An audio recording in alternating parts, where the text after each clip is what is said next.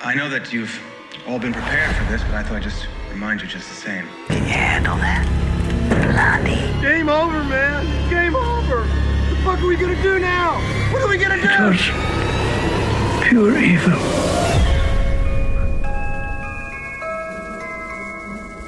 I want to buy some radio ad time. Welcome back to another episode. I'm your host, Vincent Green. I'm your host, Noel John Toohey. We got Cara Mack in the back. This is Invasion of the Potty Snatchers. Let's get to it, motherfuckers. Alright, Noel, we're back. We decided we're going to keep taking a little break from movies. Last time I should say, because it was 2 weeks ago, you threw me a massive curveball. He said mental health and horror. Yes. And I was like, dude, my fucking back is sore from carrying on that curveball all the time. So I'm going to throw you a softball in return. And so Noel, like, as I said, we're remaining topical, and this time we're going to look at remakes in horror. Like, pretty much are they necessary? Like remakes and reboots, because they're slightly different, if you know what I mean. Like, yeah. Because remake is generally a more beat to beat remake of a film, whereas reboot is like taking the same story but making it in a new way or some shit. Like whatever way they want to say it, it's just all like Evil Dead, Halloween. Yeah, exactly. Yeah, exactly. One was good and the other one was Rob Zombie movie. Like, so pretty much we're going to look at remakes. We're going to talk about, are they necessary? Is it good for the genre? Is it good that we're getting modernized interpretations of the stories we know and love so well for a brand new generation in a new time, and like have new creators revisit old topics or old movies from the past and reinvigorating maybe a new franchise or rebirthing a franchise or whatever. And like, I think like now is a good time to speak about, because even though we haven't had a Friday the 13th or Nightmare on Elm Street remake for quite some time, like around a decade, maybe more than a decade, it's like 12, 13 years. But right at the moment, we're going through the reboot with Halloween franchise, which we covered last month, Shocktoberfest, on Spotify. Check us out because we don't plug ourselves enough.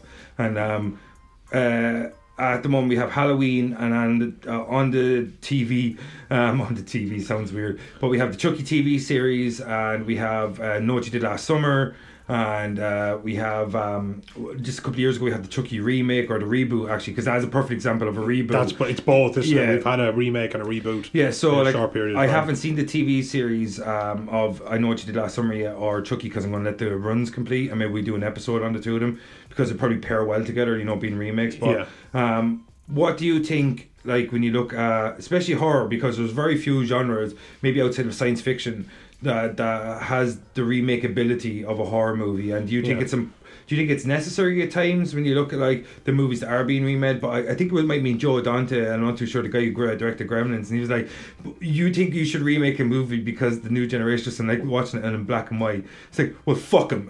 You know what I mean? You know what I mean? So what do you think? Do you think remakes are important? Do you think it's a good idea to modernize stuff, or do you think it's a case of remake, reboot? Because it's infecting the gaming industry now, because we're seeing more remakes and reboots. Yeah, of course. Remasters. Remasters, which is just a fancy way of saying like, you know, we're doing shit again. We're selling you Halo 2 again. Yeah, exactly. Like, you know. So what do you think? Like, do you think it's important to have these modernized interpretations of old stories, or do you think it should be a case of, if you're a real, for lack of a better term, student of film, that you should go back into these old eras and really seek these stories that you might not have known of because they existed long before you ever did? Yeah, well, see, the thing is, I suppose it's one of those how long is a piece of string thing. It's hard to give it a direct answer. If you were to say to me, if I lived in a world, could remakes or no remakes, and it was just that binary, I would say no, because I always think it's nice to just keep coming out with fresh ideas. Yeah. But it's like a case by case. I think ultimately it's symptomatic of people kind of running out of ideas. Yeah. And that's just bad. Yeah. I think it's also easy cash grabs, because you have kids who have been told by their parents how cool Chucky is, and then you have us who were so enamoured with it that we're just going to go back and visit it. Yeah, you'll get the horror version of what Marvel's so bankable, like, is because you have the father bringing the son. Exactly, you know. So ultimately, I find it more frustrating than I do. And I'm enjoying. I'm watching. Bringing daughter, don't come after me, feminists. I'm watching Chucky and I'm really enjoying it, I have to say. And I watched Evil Dead. I thought that was great. I watched Nightmare on Elm Street. I thought that was shit. I watched Rob Zombie's Halloween. I thought that was shit. Yeah, I think he's a shit human being. I'll raise you one. But it just did nothing for me. Great singer though. Yeah, great singer. Yeah, like should have stuck to singing. Yeah, because he's really fucking good at it. Yeah. See, don't say words, we don't get sued. Dragula, yeah. We don't get but Dragula-like. It's Dragula-like. Dragula adjacent. Yeah. But no, like I do find ultimately, I find myself sighing more than I find myself getting excited. But that's not to say that I never get excited, and that's where the binary thing doesn't work. Do you think? What do you mean the binary thing? Hot button topic. But do you think it's a case of like my whole rule of thumb is if you're going to remake a movie, it should be a bad movie with a good premise. Like, that's a good, yeah. Because there's no need to, like, even though, like, we were very lucky because we're called Body Snatchers because Body Snatchers had such a lasting impression on us because it's such a good movie, and we wouldn't have seen that movie if the Body Snatchers from the 1950s hadn't been remade. You look at The Thing. The Thing, absolutely phenomenal. Exactly. And again, there's always going to be that argument that if something comes into a new age, you know, like Tolkien never got to see his work fully realised because he just wasn't. You got to see that Russian version, did he? Yeah, he got to see that Russian version. And this is where remakes. This is where you can actually finally touch the scope of it. Yeah. And sometimes that's true. So but like Lord of the Rings was unfilmable. Really, it was, of course, it was. But on the Helm's Deep, that was never been made. Yeah, exactly. That was huge. Yeah. Like, and he trimmed the fuck out of those books. As far as I can tell, I never read them. As far as I know, he trimmed the fuck out of them. Well, there you go. You know, so I do think that there is a place for it. I just don't wish that it was where Hollywood hung its hat. Yeah. And Hollywood has completely hung its hat on it, especially in the horror genre. Yeah. Because now we're again like what some of the biggest films have been. Halloween's in the last couple of years. Halloween and Halloween Kills. Halloween Kills. And next year we get Halloween Ends. Halloween Ends, of course. And they take from die. Halloween 2. I assume Evil will die that night. Yeah, He didn't die in part 2. Yeah, no. But that's the thing, isn't it? It decided like, okay, 1 and 2 happened. And now we're not bringing back Danielle. We're going to go. We're Daniel Harris. We're going to go 1, 2, and now Halloween 2018. And the only cool thing Rob Zombie ever did in my mind was having Danielle Harris come back, the girl that played Jamie from Halloween 4 and 5. She kind of deserved, and she came back and played Annie in his remakes, and that's like, in my opinion, I was like looking, I was like, I probably would have got her to play Laurie. Yeah, why not? Because she's a far superior actor to that scout, whatever the fuck her name was. Yeah. You know what I mean? Like the one that replaced her, absolutely, yeah. She even said, I seen her in an interview, like that girl got a lot of hate, and she was like, I don't know why, she's lovely. Yeah. She signed up, she got a job, and she did it. I think with the kudos Daniel Harris had from being Jamie in the original Halloween's timeline, that I think Rob Zombie's Halloween would have been treated a lot better because of Danielle Harris's presence in the lead role. Yeah. I think she would have been a better Laurie Strode. Yeah, absolutely. Just lean into it. Just lean into it. Yeah. But I don't know, like I find it very frustrating, especially when and this is what's great about A Quiet Place or about Hereditary or some of the horror films I've enjoyed. I was like, thank you. I have never seen that film before. Yeah, or Midsommar or Summer. Is it Summer or is it Midsommar? It's Summer. Because I was thinking the Scandinavian. Well, I think it's named with a Scandinavian word. Yeah, so to me it looks like Midsommar. Yeah, but I think that's phonetic. Midsommar. Yeah.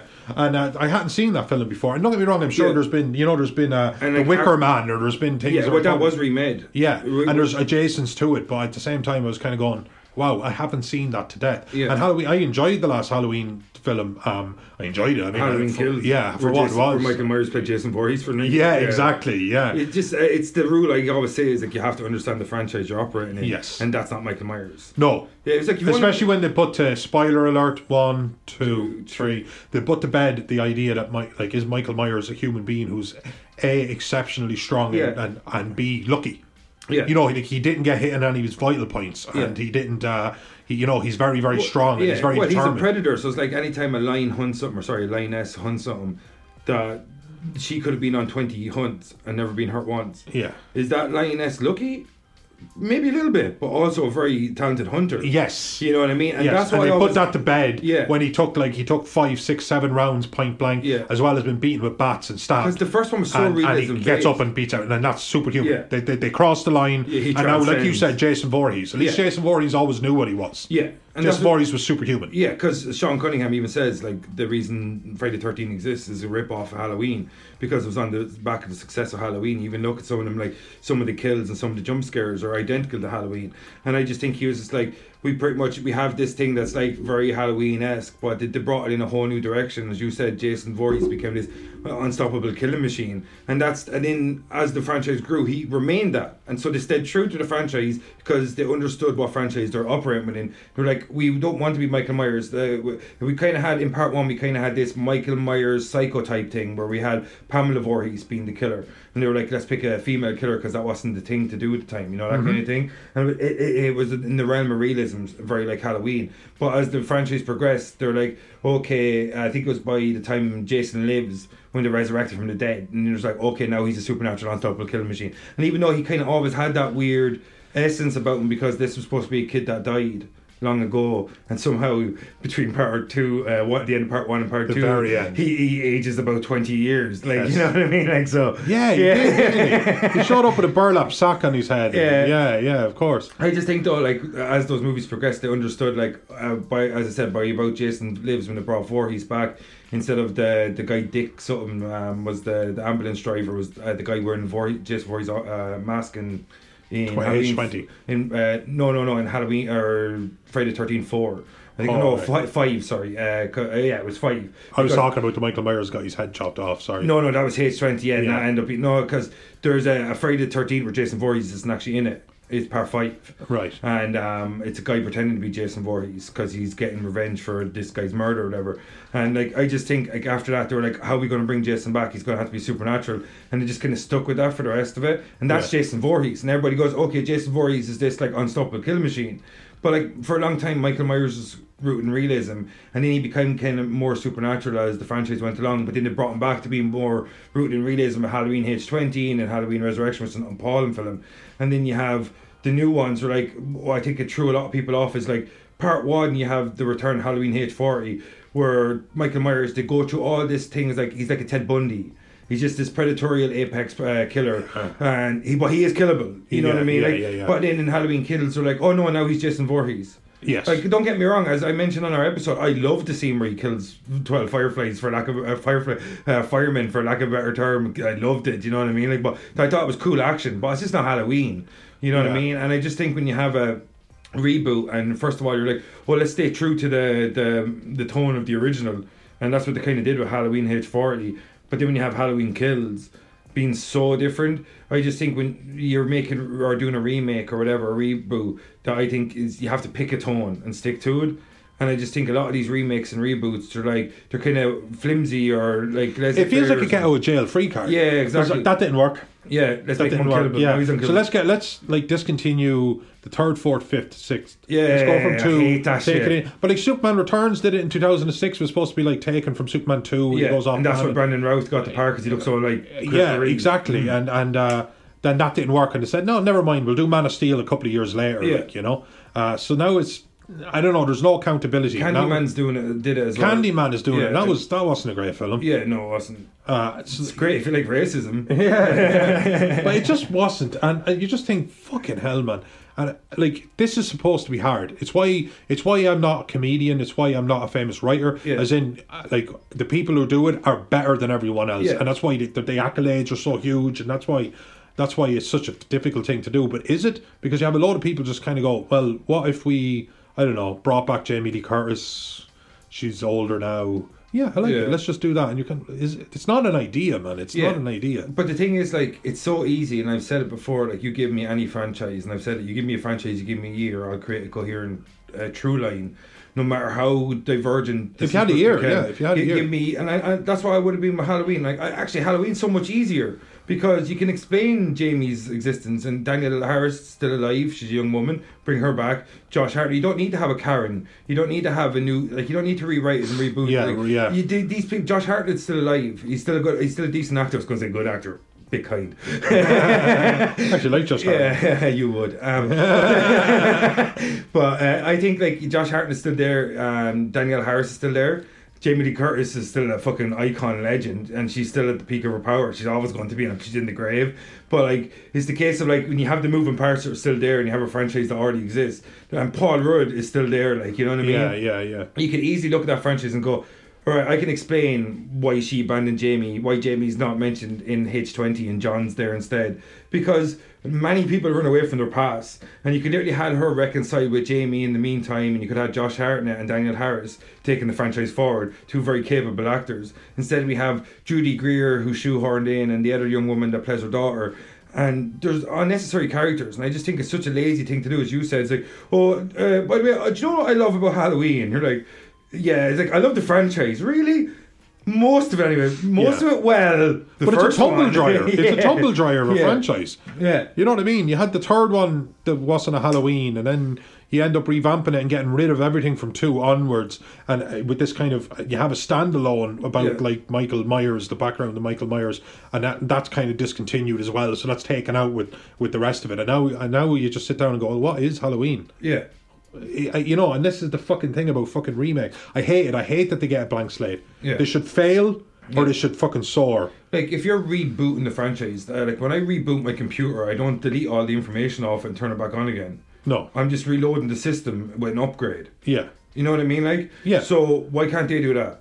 So somebody comes to me and you're an excellent horror writer and says, we're going to finance a film, and what do you think about this? And you kind of go, no, that just sounds to me like it's been done. What about this for an idea? Just something new. A Quiet Place, I respect the hell out of it. They did it.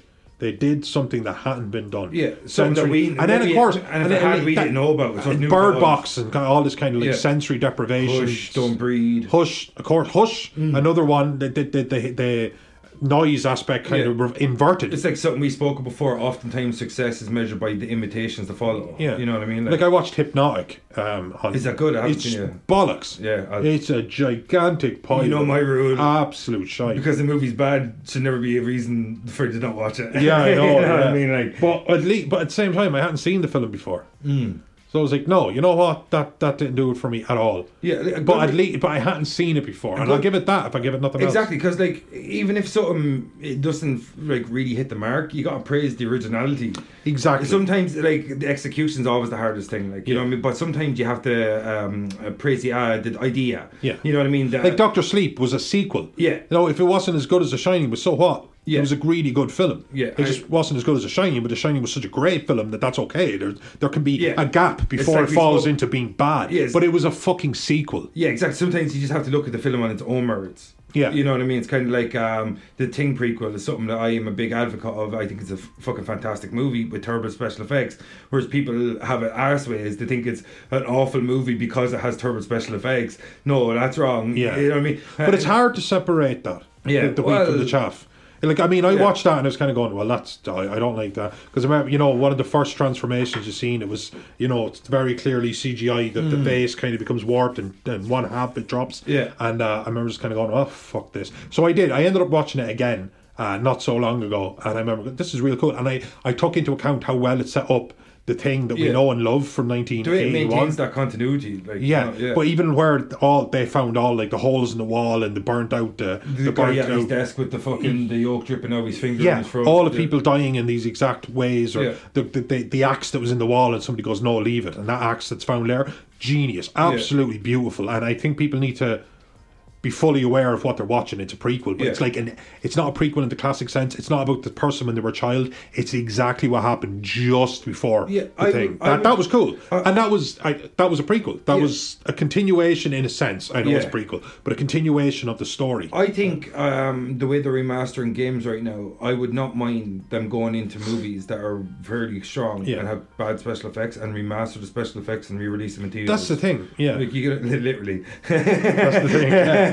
But you don't think like it's a results game? Yeah. So like we went to watch Evil Dead, and I really enjoyed it. Jane Levy was excellent. I saw that movie like 12 o'clock in the afternoon. Really? When it came out, I was like, is this allowed? But I remember thinking like you can't. Okay, it's not if you don't have Bruce Campbell and if you don't have Sam Raimi.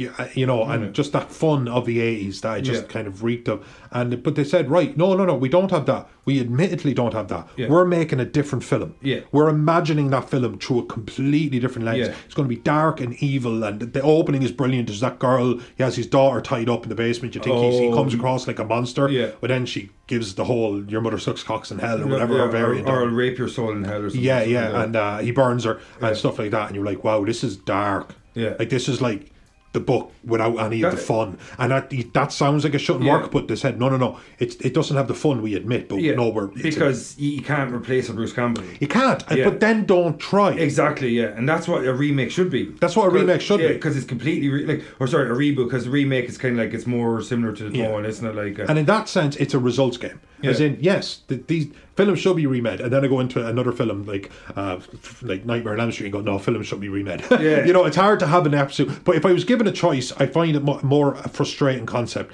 than an enlightening one. Yeah, I think a good remake would be like the Texas Chainsaw Massacre, with Jessica Biel. Jessica Biel was in one, yeah. The Seventh Heaven girl. She's in Seventh Heaven, wasn't she? Yeah. But I think, like, when you look at that I think when you look at the sequels, especially for the original Texas Chainsaw Massacre, they're very cartoonish, and they lost some of that fear factor, that rawness that Toby Hooper got with the first movie. And I think that was, even though a lot of people say there are a lot of Abercrombie models in that fucking movie, it's like, yeah, but my response is like, because they're good looking people doesn't mean bad shit can't happen to them. Like, you know what I mean though? Like, it's like, that's what really annoys me, but people are like, oh, they're all too good looking. It's like, yeah, good looking people exist, bad shit happens to them all the time. Yeah. Because they're good looking shouldn't take away from the story. Like, that dude got on a me hook. That's ferocious. Leatherface in that movie is terrifying. And Lee Ernie, and he's fucking terrifying too, and that's a new layer to add to it. Do you know what I mean? I just think when you look at the original Texas Chainsaw Massacre, of course it was a landmark in terms of what you can get away with on screen, especially like the mid to late 70s, or maybe even early 70s. I think it was 73 or something. But like when you look at what they did with that movie, and you go, of course that's a landmark. But if you're going to remake it, and I thought the style that they remade it in, I thought Leatherface was far more terrifying in the remake than he was in the original, because in the original, to me, he seemed like a bit of a bumbling buffoon. Like he's like, he had a monster, but a bumbling one. Yeah, well, to me, he seemed like a guy that had no mental capability. Yeah, at the end where he's swinging the chainsaw, all frustrated. Yeah, exactly. But in the remake, it seemed like this was a dude that you unleash. Well, maybe that should be a rule of thumb. A remake should be a reimagining. Yeah, exactly. That's it. Like, as opposed to just that's the Tim Burton word. I didn't remake Planet of the Apes. I reimagined it. Yeah. It's a reimagining. I'm like, do you know what the first Planet of the Apes had, dude? It had a conclusion that made fucking sense, and yours did not. So I guess you reimagined a good movie into one that's nonsensical. Yeah. You know what I mean? But I do. All you want, I suppose, from Hollywood, if you're going to break it down, is originality. Yeah. And sometimes originality can go hand in hand with using premises, or even just straight up using old context, old films. But the amount of times it falls flat, and even worse than a bad one, is a pointless one. Yeah. And they often go hand in hand. But like Psycho. Psycho was pointless. With Vince Vaughn, and the only thing that changes is the fact that he jerks off in it. Like, that's literally nearly a scene for scene remake, except the fact that he like, oh, do you know what I really thought Hitchcock left out? The masturbation scene. You know what I mean? I just think if you're going to make a remake or reboot, I don't even know, because like a reboot is nearly where you're rebooting a franchise that already exists, but you're keeping original continuity intact. Yeah. Whereas a remake is like, you're really remaking it, whereas you get the original same storyline but a new like a new tone or something. Yeah, kind of like Evil Dead, where it's pretty much a very similar storyline. A group of friends go to a cabin, they come across Necromonicon, and bad shit goes down. Oh yeah. If you were given the bullet points, it would sound similar. Yeah, exactly. You know what it would, but the tone's completely different. You swap a female for a male. Oh, easy, like, you know, and you've almost got this. And the thing is, like, you could easily say those exact same two things. I could say those two synopses side by side, and you're like, which one's the one Bruce Campbell? Exactly. You know, keep it that simple. Absolutely. You know what I mean? But like the Vince Vaughn, like you said, if all he's added to it is he's jerking. I wasn't this. Yeah. And you said something. I think you said it before we start recording. What did you say about the director of Gremlins? If they don't like it, fuck him. No, I said that when we were recording. When we were recording, yeah. I think it's a Joe great Dante, fucking Joe Dante. If they don't like it, fuck him. I just think there's some films that they're captured, or they encapsulate a time that they came from, and they don't transfer well to a new medium, or not even a new medium, a new era. Sometimes some films, like, if you want to, like, I know Scarface is a remake, but when you look at Scarface, and I know Antoine Fuqua is talking about remaking it again at the moment, but like, Scarface is so 1980s. Like, so, like, 1970s, late 70s, 80s, that immigrant experience, all the people coming over from Cuba, the heightened criminality in the Florida region at the time due to the cocaine wars, all this kind of stuff. It just encapsulated that era. And I just think it's going to be very hard to have something like a Scarface, because the first one I know I think was set around like an Al Capone type character or something. But like I just think because Al Capone was known as Scarface, that was his nickname. Yeah. But I just think that like some films just belong so much to an era that I don't think they need to be remade. I don't think we need another Scarface movie. Well, that's it, and especially you know something like Lord of the Rings needed to be made at a time where it was possible. But something like Scarface, like it wasn't a 1080p fucking digital camera. Fuck off. Yeah, because fuck off. Because that look that it has it's perfect. It's perfect for the movie itself. It's perfect. It's exactly what films of the and a lot of times people go like they jump through hoops to try and recreate that, and they spend hundreds of thousands on fancy cameras to look like they're not fancy cameras and stuff like that. But no, that was just made of its time, and it's a part like that would be like again. I wish I wish I was allowed to say no. Leave it the fuck alone. Yeah, leave it the fuck alone. Yeah, like, Bohemian Rhapsody by Queen. They keep taking it out and trying to make a dance cover of something. One of the best songs ever made. Leave it the fuck alone. That was a trash movie. Was it? I never even watched it. It's like, what did basically he was like, someone said to him it was like pretty much the Queen's greatest hits album, but with actors involved. That's kind of what it was. It's just like pretty much here's your favourite song from Queen, but Rami Malek is gonna wear book tee. You know what I mean? Like that's literally it. Like I just didn't like it at all. And he doesn't really sing in it either, which. Does he not? No. I've heard Freddie Mercury sing. You either have that or you don't, and you don't. But I just think like if you look at like not to get too sidetracked, but if you look at like a proper biopic, I'm not sure how you're supposed to pronounce that, but like Jamie Lee Fox, or not Jamie, and Jamie, fucking what's his name? Jamie Foxx, isn't it? Yeah. I combined him with Jamie Lee Curtis. You again. did. I did that. Jamie Lee Fox Curtis. I did that in an earlier episode too with Spider-Man, I think. Yeah. But Jamie Foxx, when he did Ray Charles, when he played Ray Charles in the movie Ray, he did all the singing himself. Like what I mean. But he can't. He's a great singer. He's known to be. But it's kind of a triple threat. I just think it's like it's a case of like if you're supposed to be doing something like that, you should have the abilities that the person has. You can't. It's not just an impersonation contest because you look like him. Doesn't mean you can be Freddie Mercury. Oh yeah, fuck yeah. Yeah, you know what I mean? Couldn't agree more. Yeah, absolutely. And just like not to get too sidetracked, but like that's my kind of thoughts on So Vinny's thoughts on biopics. Yeah. It's just that but like get back to remakes. I just think like when you look at like an Evil Dead, that they changed the tone and kept a lot of the cool stuff from the original. Like in fact, it was a new movie. Yeah. With some of the things that we know, Deadites and Necronomicon. Yeah. Cabin in the Woods, all that kind of jazz. It was all there, but it was a totally new film. It was just such an interesting experience. And if they were all, and at the same time, I prefer the original Evil Dead. Yeah, but that's not an insult to it. Yeah, they were just both great films. Yeah, I don't even think you can compare them. Yeah, that's the other thing as well, isn't it? Because I almost feel like they're different genres. Exactly. Yeah, because both of them are horror. Yes, but they're like in the remake of Evil Dead. One was trying to fuck with your head. It was dark. It was existential. Well, I think the original Evil Dead is like satirical horror, you know what I mean? Like it's like very slapstick. Of course, he chops his girlfriend's head off and she gets out of the grave and dances and stuff like that. Yeah, of course. And but like the other one is nearly more akin to like the torture porn slasher of the late 2000 or the what was it be 2013? The aughties, is that what they call them? Oh, the tens. Is it the tens? Is it just the tens? It was the noughties was the zeros. Yeah. But pretty much that era was like on the back of Saw, Hostel. So like, and that's why when you had the go hard or go home. Yeah, exactly. When you had the remakes of Friday the 13th at the time from Marcus Nispel, and he did the Texas Chainsaw Massacre, they're very dark and they're very gruesome movies. And I think Evil Dead being on the back of that, and that's what I like. It's like when you look at a premise, I love that movie for what it is, and I love the slapstick nature of it. And even though Dead by Dawn, the sequel, is a bit darker than the first one in a lot of ways, but it's actually kind of funnier though at times. But when you look and you go at the premise, a group of kids, group of teenagers go to a deserted cabin and they could find this Book of the Dead, and you look at it and go, that could actually be a very dark story, because you take out your Bruce Campbell, you take out Sam Raimi and his style of storytelling, that could actually be a really dark story. And that's what I think when you look at remakes, and like some people get that wrong, and Rob Zombie is like, oh, do you know what would be really cool about Halloween? Do you know we have this like mystique around Michael Myers? Why don't we just explain everything about Michael Myers and humanize the character? Yeah. It's like, dude, you do not understand what the movie's about. Yeah. But you know what I mean? I just think that it was called The Shape. Yeah. You know what I mean? Like the whole thing was that there was nothing to him. Yeah, you're not supposed to. As Pinhead once describes himself in Hellraiser 4, I'm exquisitely empty.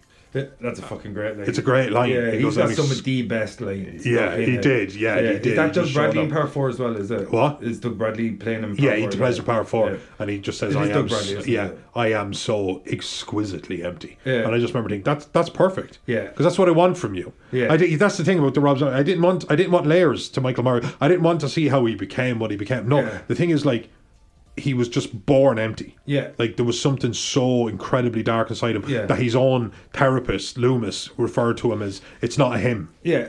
You know, it's like the shark in Jaws, right? I don't need to see that shark as a pup, and I don't need to see that maybe some human was mean to him. Sometime. Yeah, And that's when he exactly. starts eating Yeah. humans. You know what I mean? Yeah, Like, yeah. You know, it's just like sometimes something's like a force of nature. It's unexplainable, and that's what makes it scary. Yeah, because that's the whole thing. The whole thing is that it's supposed to scare you. Yeah. And narrative is great and storyline is great. But first and foremost, a horror film should have this element of fear. Yeah. And when you soften the thing that you're supposed to be scared of, and it doesn't matter how much storytelling you do, that you've made it soft. Yeah. You've made when Michael Myers kills the boyfriend, holds up against the wall, sticks a knife through him, and then just stands back and tilts his head and looks at him. That's iconic. It's terrifying. It's terrifying. Because that's a guy that's just killing you that way because he hadn't killed someone that way before Yeah, or something. and he just had this like curiosity, like the I wonder same. what it'd be like if I stuck him to the wall. The same way, if somebody showed me like how to check, that's what that's like. yeah. If somebody showed me how to like check something on my car, like how to, I don't know, something with the engine, and I would kind of go, "Oh, I didn't know that. Yeah. That's interesting." But obviously, I wouldn't have like a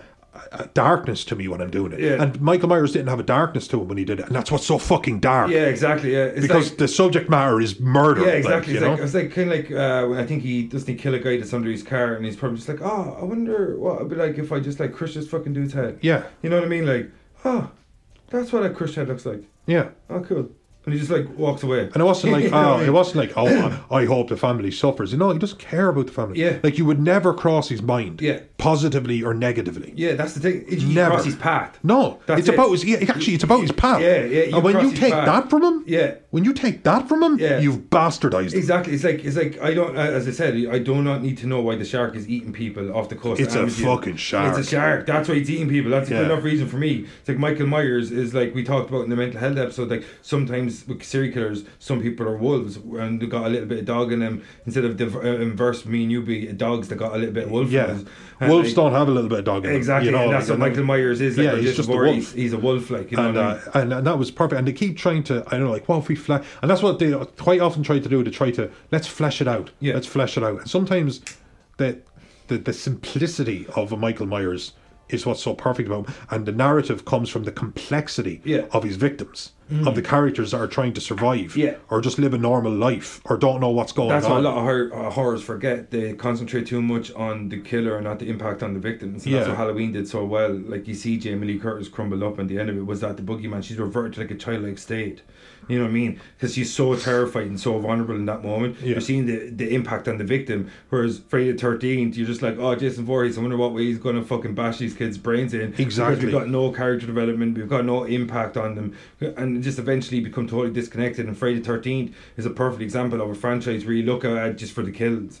Whereas Yeah. the original like Halloween, you look at how it affects humans and how when you interject someone that's so predatory like a Michael Myers into a normal person's life, the effect it can have on them. You know what I mean? And that's what Halloween did so well. It's like when you get to like something I always think about was like if I ever watch the news and I watch like a news reporter and she's after being like just a news reporter, female news reporters in Afghanistan or Iraq, and a suicide bomber walks up to her and fucking executes her or whatever, Yeah, or yeah. blows himself up in front of her.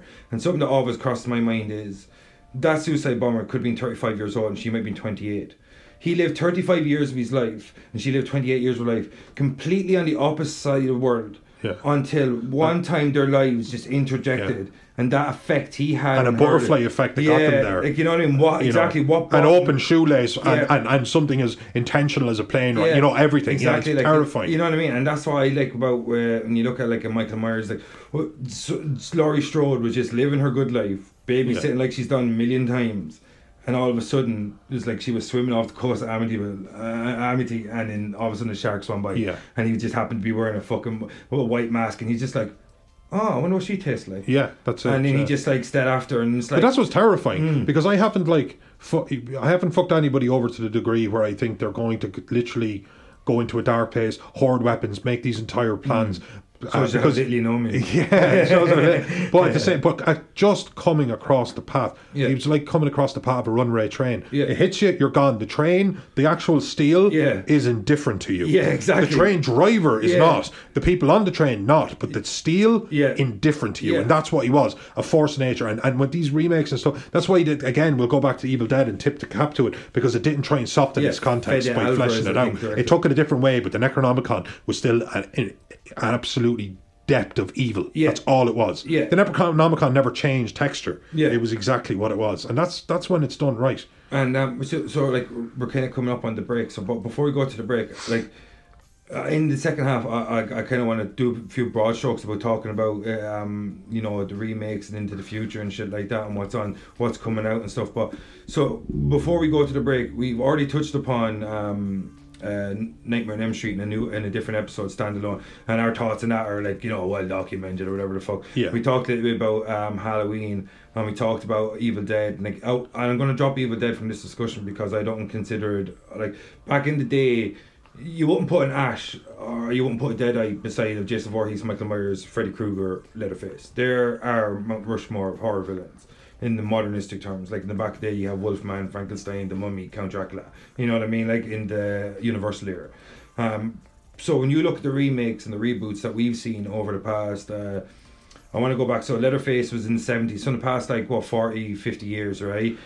Which one do you think, because we know Evil Dead were highly positive on how we thought Evil Dead was constructed as a story, but what ones do you think were able to reimagine, to use Tim Burton's word, to reboot or remake its franchise from the OG4, our Mount Rushmore of horror villains? Because I think it's indisputable, Michael Myers, Jason Voorhees, Freddy Krueger and Leatherface are the OG for the modernistic horror. Like, and then, like, I'm talking about from its era, because you can go on and say the 90s, you can talk about Ghostface and he's kind of there on his own. You know what I mean?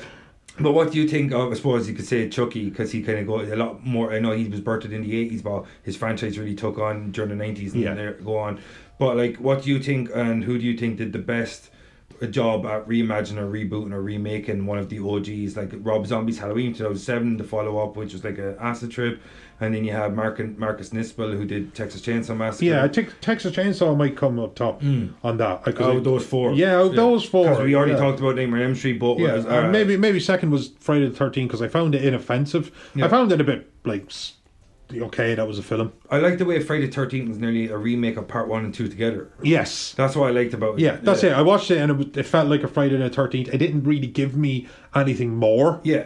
But I enjoyed it for what it was. It's definitely not a bad Friday the 13th movie. Nightmare on Elm Street. The Nightmare on Elm Street, they went with a very serious Freddy who every now and again made out of place quips that just didn't work. It's like, you're going to get the dude that played Rorschach and you're going to try to imitate that intensity. Yeah. That's a once in a lifetime fucking thing. Yeah. Like, you know, and especially like you're going to try and change up Freddy Krueger, a very talkative killer. You can change up on Michael Myers, Jason Voorhees are very silent killers, because you can change up their mannerisms, make it more unkillable. And it's right, when you look at those four, how different Freddy is. Yeah, exactly. The absolute glee and fun and sarcasm and puns. Yeah, he's welcome to primetime, bitch. Yeah, you know what I mean. So either do it.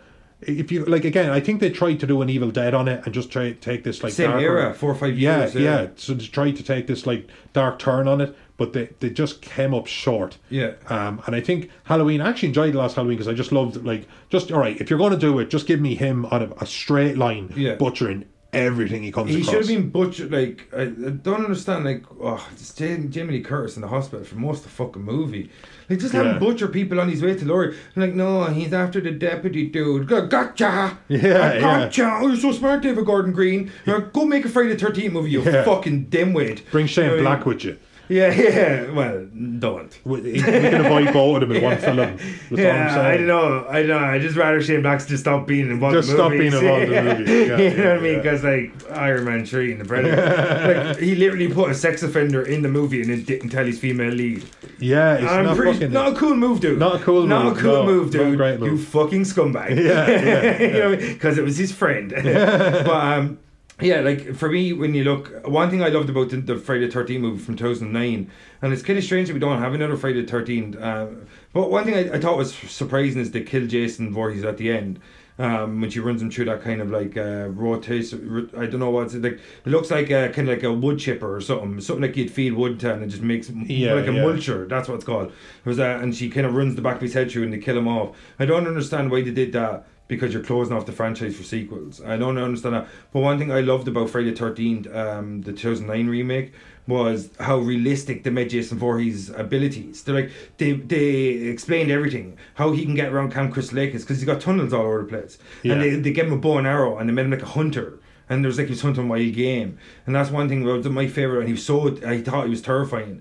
Like in 2009's Friday the 13th, because the only time we've seen Jason Voorhees in the last 20 odd years is Freddy vs. Jason 2007, I think it was, and Freddy vs. Jason. I think it was actually 2003 or 4. 2003 was it? Yeah. So that's what 18 years ago. Yeah. So 18 years ago, and then we haven't seen the other ones over a decade. So we haven't seen Jason Voorhees on on film in over a decade. And I just think it's weird because like they did such a good job of like opening up the franchise to kill him off the end was a bit of a stupid choice, I think. But I love the way he was like more of a hunter. He had the bow and arrow. Loved that kill where the girl and the guy are on like a jet ski and they're going across it and he fucking takes your one out. Yeah. Like it goes straight to her eye or something. Or no, it takes the dude out first, I think. Yeah, yeah. And your one has to swim to safety or something and she gets hit with the jet ski across the back of her head and she gets away, I think. But I just love the way that like they're literally like, okay, this is his hunting ground. And what would he do? He would adapt his hunting ground to suit his needs. Yeah. Or maybe the reason he stays within that ground is because Lord of all he purveys. Like, you know that kind of, I love the realistic approach they took with his abilities and how he got around Camp Crystal Lake and how they explained like, you know, and the way they changed him up to be, instead of like he was just a very kind of nonplussed killer, that he was actually more like he looked like he was hunting game, and I like that, and I like that approach. Didn't like the ending because you're killing off someone and you're trying to reboot a franchise. Makes no sense to me. But Nightmare on Elm Street we already spoke about, and Halloween, I think, you know, I hate Rob Zombie as a director. Like I think he's a very trashy director, and I think don't think he gets pros. I just think he's the bad version of what horror actually is. I think he's he's what people that don't like horror think horror is.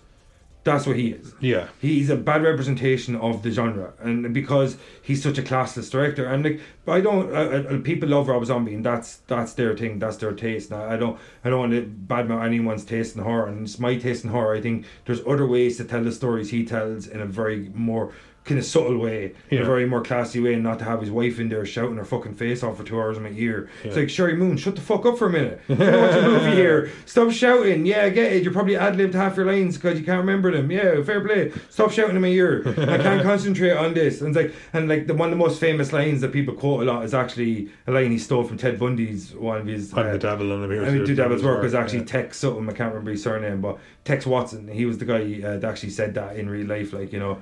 But I just think Rob Zombie didn't get the franchise he was operating within. Something that really annoys me. Nightmare on Elm Street was just, I think you said in the last one, you just took all the fun out of it. Yeah. Like, he's like, oh, like, another Freddy Krueger's like, cool, of course he can be a dark character. Of course, he's a fucking pederast. Yeah. But he's the kind of guy who plays with his food. So he needs to be having fun. Yeah. And Robert Englund's still very fucking there. He's not dead. It's like we talked about Tony Todd. Why not bring Tony Todd back? He's just every bit as vital as that fucking 70-year-old dude that you got to play some bullshit Candyman bullshit, you know? I just think like you could have made that movie with Robert Englund and you would have had much more success, because and you could even start it back from the start and go, oh, we want to cast a new Nancy or whatever, because you put that makeup on Robert Englund, he's still going to look the exact fucking same. Yeah. I just think that movie was unnecessary the way they did it. Yeah. I love the Texas Chainsaw Massacre because even though all the people are in are good looking or whatever, the immensity and the way they cut them off in that movie, I love that. They just cut them off away from like civilization. You're in our fucking place now, and just the victims in it, the Jessica Biel and her, the rest of the cast in it, just kind of like they cut them off away from civilization, and they're just fucking playing with the prey. Yeah. The whole way through the movie, and I love that about that movie. It was really terrifying because I could imagine. It was like an inevitability to their demise. Exactly. That's a really good, you know what I mean, like premise for a horror. Yeah, exactly. And they were just like really, really, really terrifying in that movie. The whole because they changed it was the Sawyer family, I think, and they changed it to Hewlett or vice versa, but or Hewitt. Sorry, it was Hewitt originally, Thomas Hewitt, wasn't it? Cannot remember. But the name was changed anyway. It was Sawyer to Hewitt or vice versa, Hewitt to Sawyer. But and I just think that the family in the remake, every one of them are terrifying, and at the same time they capture some of the characters from the original. I think that's a good way of doing a remake. And like, I know we dropped Evil Dead, but Evil Dead's like the perfect example of you look at some of the ingredients, you go, I'm going to make a totally different pie. You know what I mean? Like I'm going to use a little bit of this cinnamon. I'm going to use this, but I'm going to add a lot of other ingredients. Yeah. And it's going to have a same. And a Necronomicon. Exactly. So it's going to taste kind of similar in the way, like the aftertaste, but the ingredients itself is going to be made up quite differently. You know, that kind of way. His father said, I added cocaine. No, not cocaine. Cinnamon. Always get those two mixed up. Is that Mrs. Dylan? But so before we go to the break, I just think out of the four, the best. Yeah, rank them because you're after going on a tangent there. Yeah, and you've broke them down. So now I just want a 1, 2, 3, 4. Yeah, 1, 2, 3, 4. I think 1 being best, 4 being worst. Yeah, so Texas Chainsaw Massacre 1. Cool. Friday the 13th Friday the 13th, not part 2, but would be number 2 2 in your list. So both Marcus Nispel movies, I think he gets remakes. I think he should make more of them. Okay. And Nightmare on Elm Street, I want to give it part number 3. But because I hate Rob Zombie, but Rob Zombie's Halloween's a better movie than that Nightmare on Elm Street. It's clear for all to see, even though it's a trash movie. Like, be fair. Yeah, because be harsh, but be fair. Yeah, but even though he's like, oh, do you know what Michael Myers, this really stealthy killer that likes to operate in the shadows? Do you know what he could be? 7 feet tall, Tyler Mane. Makes sense. Yeah. It's like, hey, could you imagine Halloween with Tyler Mane instead of I think it was Nick Castle or someone that played him originally, and I think Tommy Lee Wallace played him as well, and Nick Moran also played him. It's a guy you actually see with the mask comes off. But imagine he's like, hey, Annie, I think someone was looking at me. He's behind the bush. Like the 7 foot tall guy. That I can see he's like a foot taller than that bush. Wearing a very, very like fucking opaque, fucking bone coloured mask. Yeah, and as well, like he's like, by the way, Michael Myers does not need Slipknot mask because that's why. But so I think I would go away Texas Chainsaw Massacre because it's a slightly better movie than Friday the 13th, even though I appreciate it as both of them equally in a lot of ways. But no offense sitting here, motherfuckers. So I'd go Texas Chainsaw Massacre. Friday the 13th, and then I'd go with Rob Zombie's Halloween, and then I'd go with Nightmare on Elm Street. What would you go with? I actually think you're right. Even if I might have disagreed on the 2 or 3, I would have gone 1 and 4 for sure. But I think you've definitely taken me around. Yeah, it's a good point. Yeah, cool. You know, it is like like in its entirety. Yeah, even if you didn't love it. And even if it's a small line, if it's a small margin, it's like Vin Diesel says, they win by an inch or a mile, you still win. Like, absolutely, A picture, what do you call it? A picture finish or a photo finish. It still doesn't matter. 1 and 2. It goes down in the history books the same way. I think it's like, as you like to say, it's not much in the muchness. Not much in the muchness. Yeah, I think that's the case of it. Like, so before we go to the break, that's my rankings for what I think of the remakes of the OG, and Noel's quite similar. I think you're saying you might move 2 and 3 around. Yeah, maybe, but I don't think so. I think I'm with you. I think I'm with you. Cool. So, right, this is Invasion of the Polly Snatchers, and we'll see you after break, motherfuckers.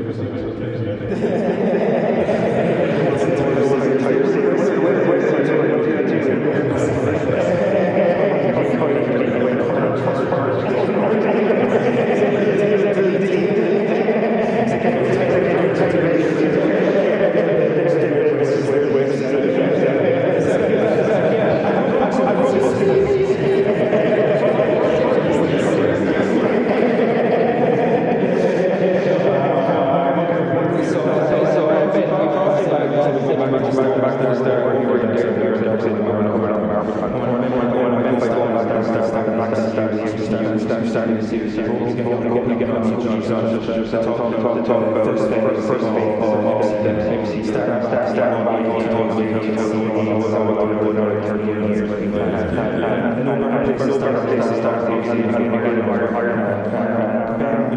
when you first of all, are you talking about the comic books and then you should come up with which site where you're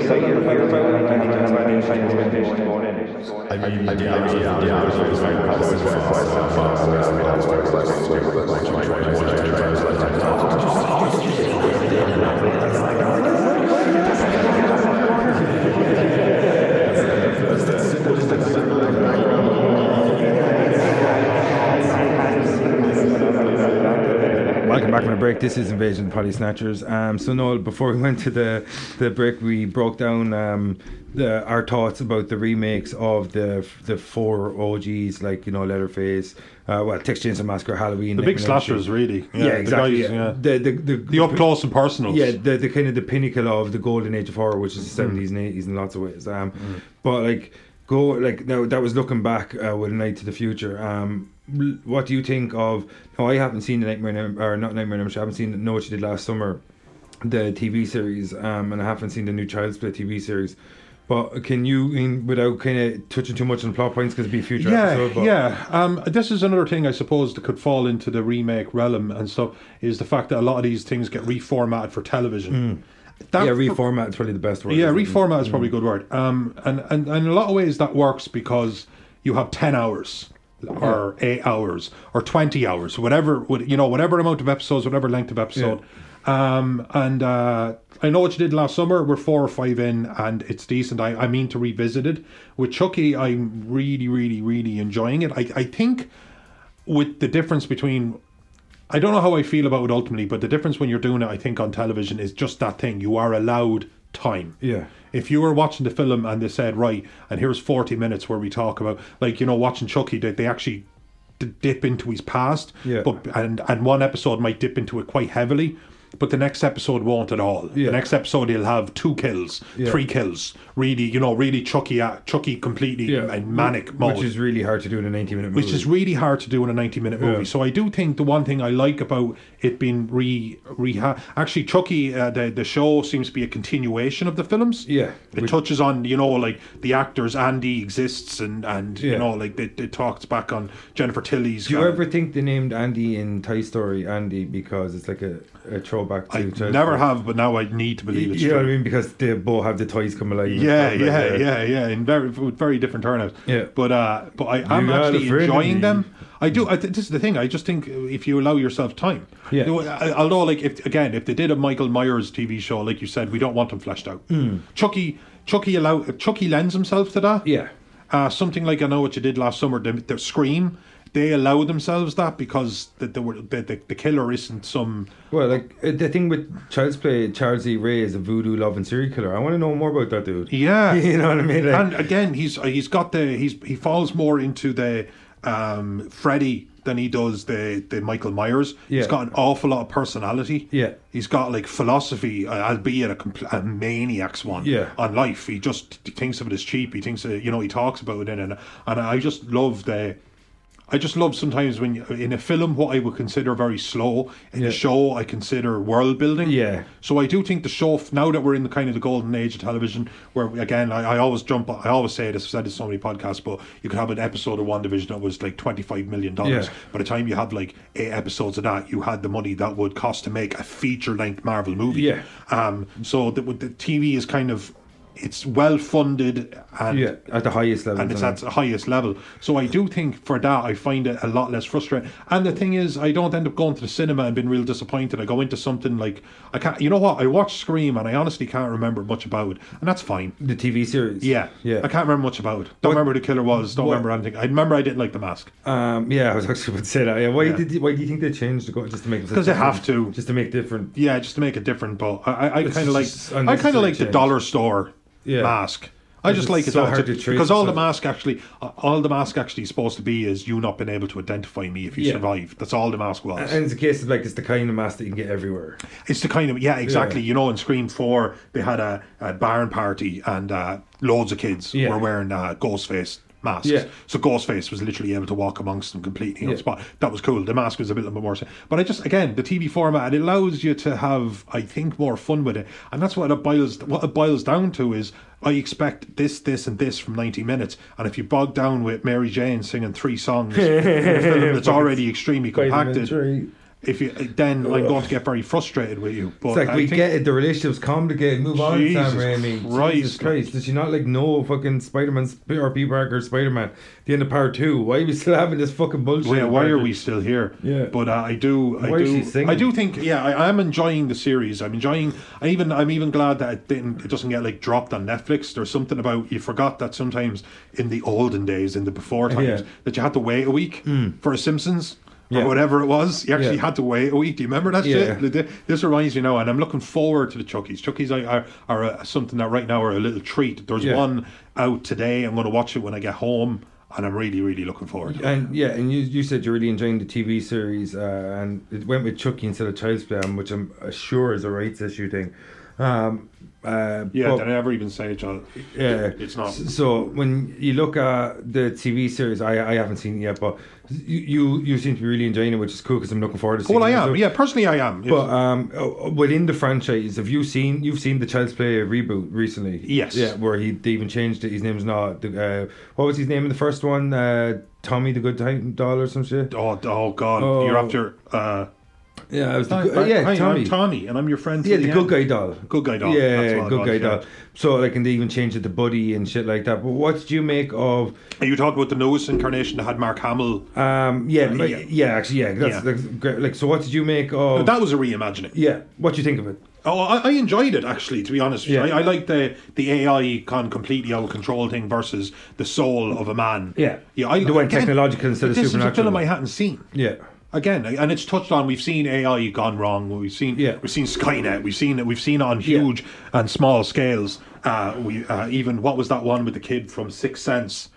Joel Osment, AI, which was like a reimagining of Pinocchio, and that was excellent. One of my favourite science fiction movies. I really enjoyed it. A lot of people had like beef with it, but didn't, when it isn't trying, when it's like, we're going with the Chucky premise, but when it isn't trying to just carbon copy something, you shouldn't hold it as a carbon copy and judge it on that. Yeah, like Evil Dead. Like Evil Dead. About, it wasn't trying to be a carbon copy. It was like, we're taking this, and this, and we're calling it Evil Dead. Don't worry, we're not trying to pretend we're making a new film. I think that's what annoys people. But this was something that wasn't done. And I really liked it. Mark Hamill, of course, is one of the best voice actors in the world. Is he though? Come on, Mark Hamill. Every single voice is Joker voice. There was a nice incarnation of it for Chucky. I liked his the Joker voice? It wasn't the Joker voice. It was close to the Joker voice. Like when he Skeletor, I was like, I can't wait to hear Mark Hamill as Skeletor. I was like, well, if you heard him play Joker, it's the exact same voice. It's all he does though. Like, but even despite, he's even though we've had so many Jokers, he's not a great one. Even though we've had so many Jokers, when I hear Joker in my head, I hear Mark Hamill. Yeah, well, I hear Heath Ledger. Why so serious? But no, I really enjoy it. But I liked it as a standalone as well. I just think it works as a standalone. Yeah. And of course, you had to go back to Charles Lee Ray because Charles Lee Ray is so vital. Like somebody who has a personal. Do you not think it's annoying though? Like, it's so unnecessary to have Mark Hamill be the voice. Oh, it's only for a need of difference. Like our movie's different. But if you're going to make a non-voodoo doll. If you're going to move away from the Charles... If you moved away from Charles Lee Ray, because that, like, he's not Chucky, he's Charles Lee Ray. Yeah. And this Chucky was supposed to have a more kind of simple kind of premise.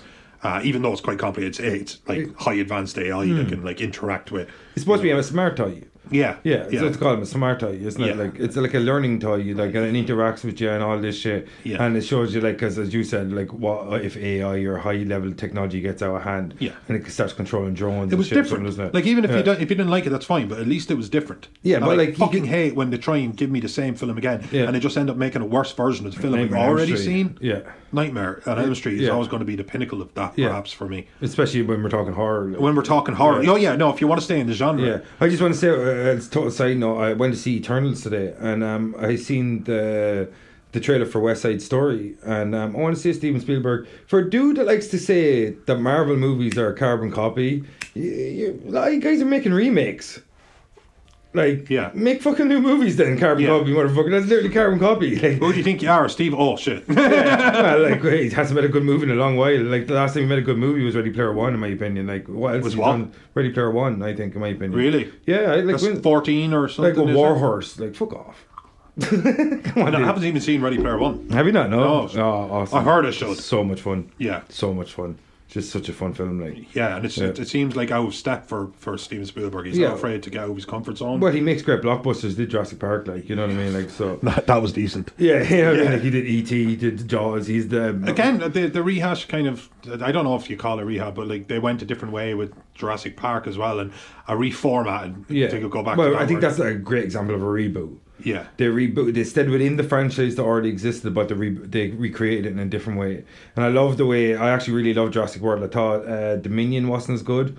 The sequel in the new franchise. I thought the first one was very enjoyable. It was really cool to see the park actually open, and to see the mayhem of what ensues when there's actually a couple of thousand training people there. velociraptors. Yeah, it was kind of like dogs. Yeah, Like, like it's like, I'm sure that would end badly every single time. Yeah. But no, like, so, like, I don't know. I just think when you have someone like a Brad Dourif that's so linked to The riff, I thought was Dorf or maybe it is like I'm not sure. I only ever seen the riff. Grima Wormtongue. So, Yeah. but when you have him, like, it's like I said about these guys, Tony Todd and Robert Englund, why are we shelving these guys and they still exist?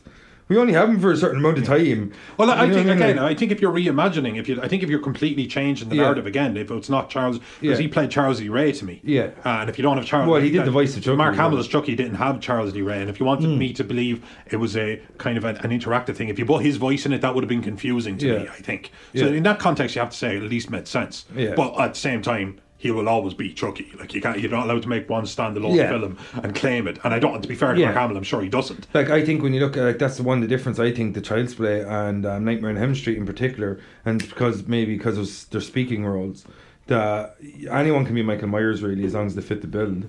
Anyone could be Jason Voorhees as long as they fit the build. Even though, you know, Kane Hodder's be like one of the more iconic ones that play Jason Voorhees. But anyone can be them. Like literally, I think it was Derek Mears that played him in the remake. Like, as long as he's big and formidable, like that word was for me. Have no lines. Yeah, you know what I mean. Like, it's like the darkest days. But like anyone can be them. And the best posture. Yeah. So like I think when you look at all the guys that played Michael Myers, I don't know them all off by heart, and Jason Voorhees, a lot of them didn't look out of place apart from Tyler Mane for me, 7 foot tall guy that's supposed to skulk in the shadows. Makes no sense. It's kind of like when you watch the Predator remake. It's like, oh, do you know what we're going to do with this stealth killer that operates on stealth and is all about stealth? We're going to make one that's 15 feet tall. Yeah.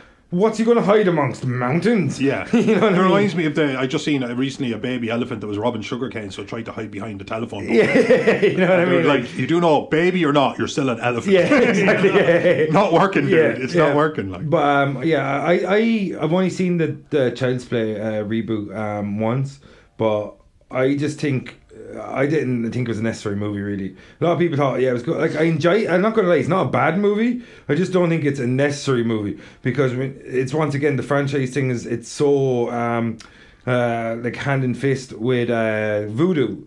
Like the whole thing, the fucking incantation he recites before he gets into the body. Yeah, you know what I mean. Like, so, like, I just think when you have something that's so intrinsically attached to the nature of the character, as you said, we don't have a Charles Lee Ray in the new one because it's all technology and bullshit. But that was a standalone because it seemed to be in the it's a standalone series. because it's shit, man. It's not going to get sequels. I loved where he killed the fucking the superintendent of the building. Thought that was some great fucking kill. Because and something that could interact with, because we rely on technology so much. Yeah, something that can interact with our technology is very, very scary. Yeah, you know, because that is the world we live in now. I would punt that motherfucker into a lake. Game well, that's over. it. You're watching the Chucky thing, and he relies on the fact that he's a doll, and you're not afraid of him. I would beat Chucky 100% of the time. Not if you didn't know he was. Not if you didn't know that one of the fucking dolls sitting in this room was a Chucky. Yeah, you'd be like, oh, I'd beat him. You think that dog there jumped down on you, knife in the neck. Yeah. Why you think I don't scope him out? Yeah. You don't even. Why know do you think my arms are up? Yeah. Why do you think I got that bear over there? I know he's going to be sentient, but I treat him very well. Yeah, he's got my back. He's got your back. Yeah, I mean, Giles a fuck up murder bear, aka murder bear. but do you agree that maybe if they're going to revisit old things, they want want to delve into them, that maybe a TV format might be more suitable? Yeah, like I think for an era of people like us, we're people that grew up reading comic books are becoming more and more prevalent. People that enjoy that long form storytelling, like as you said, like earlier on about the Chucky TV series, that you have an episode where it delves completely into someone's past, Charlie Ray's past, and then the next one's completely Not different. at all. Yeah, gets you back on track. Exactly, and because you only have to wait 7 days for the next installment, you'll allow that a little bit of filler, a little bit of backstory, and because we're so used to long form storytelling, because a lot of the people now that watch mainstream TV and beyond are comic book and graphic novel fans, and we often say like there's no greater form of long form storytelling than graphic novels. No. So people that there's no reason why or it's no coincidence why you have hand in hand that you have the generation who grew up reading comic books are the ones that are making the golden age television. Like, you know what I mean? Like, so it's just that I think it's the appreciation for the long form storytelling. But like I haven't seen Know What You Did Last Summer, but I think it's a very simplistic premise to remake at any kind of era, really, because it's about some group of kids that have a secret that someone's holding against them or killing them. That's pretty much the premise. You know what I mean? Like, so, but and the same with Scream. Scream is the kind of thing that, as long as you have a Sidney Prescott around, and even if as long as you have the legend of Sidney Prescott, you don't even need it for a TV series in that way, because you're operating in the shadow of the events. Yeah. So I think Scream, even though it wasn't a great show, I think it wasn't a bad show either. Again, I haven't watched it in 2 years. Mask was stupid as fuck. Yeah, I remember not liking the Mask. It's literally all I remember. It's like, oh, we got Halloween, Friday the 13th coming out, and we're going to give a soccer mask. You know what I mean? Like, oh, white. You know what I mean? But I just think that was unnecessary. But so looking into the future a bit more, because like what remakes are really on the horizon. I know there's another Evil Dead coming out, directed by an Irish dude, Lee Cronin, who did Hole in the Ground. I think I'm not sure if that's a reboot, a remake, or if it's another standalone in the same sense of a Fede Alvarez's 2013 one, which the best thing about Evil Dead is it really leans itself to standalone movies, because it's just about poor unfortunate fuckers finding the Necromonicon and shit happening to them. So that's pretty much what you can do with Evil Dead constantly over and over again. I wouldn't even call it even a reboot. It's just because you're not saying Bruce Campbell's Ash storyline didn't exist. You're not saying this didn't happen or whatever. But you can kind of say that, like maybe that you can say that, even though I think Evil Dead doesn't the world end eventually. He sleeps too long or something. But that's one of the two endings. I think that's the one they went with. I think there was another one where he's back in S-Mart. And Deadite shows up and just, builds. Shop smart, shop S-Mart. Shop S-Mart. But on the horizon, like we spoke a little bit before we came back from the break, was The Thing. That's a remake itself to John Carpenter, the iconic movie from 1982 of Who Goes There, is it? Was the original? Yeah. Or is it A Thing from Another World or something? Actually, Who Goes There I think might be in the book. And A Thing from Another World was the original from the 50s. But on the horizon is that we talked about is that the original Thing was made from the novella. I think the one from the 50s was made based on the James Campbell, I think, I'll check his name. I think he did the novella, and now even John Carpenter's works was inspired by the novella. But something I told you was that during the period of time that book was being created, a lot of the manuscript was actually lost, and what we saw was a truncated version. And in the meantime, somebody actually sought it out and found the full manuscript. And on the horizon, I sent you, like, there's a bus stop image I saw recently online, and I said Outpost 31. And I don't know if this is going to be a remake, a reimagining, or a sequel, or whatever. But, like, what do you think of Another Thing movie? Do you think it's necessary, or are you happy to see it come back? And what way do you think what form do you think they'll have, like an RJ McCready? Do you think we'll have another Windows, another Childs, or whatever, or do you think we'll be new characters? I don't know, actually. It's so kind of just came into my purview so recently that all I can feel now is excitement. Again, this is the thing about remake. Despite all of the criticisms that I've given, I kind of stand by them. I still can't help but get excited about something that I love. Yeah, and that's what they bank on. Yeah, and they know they probably have my 15 quid. They just do. It's too limitless. But what they're going to do, I don't know. I don't even know if it's going to continuation or they're just going to go back to square one. And all I ever think in my head is that this was a thing where I just love practical format. And even if CGI look better, I'm still such a kind of elitist asshole that sometimes I just respect that.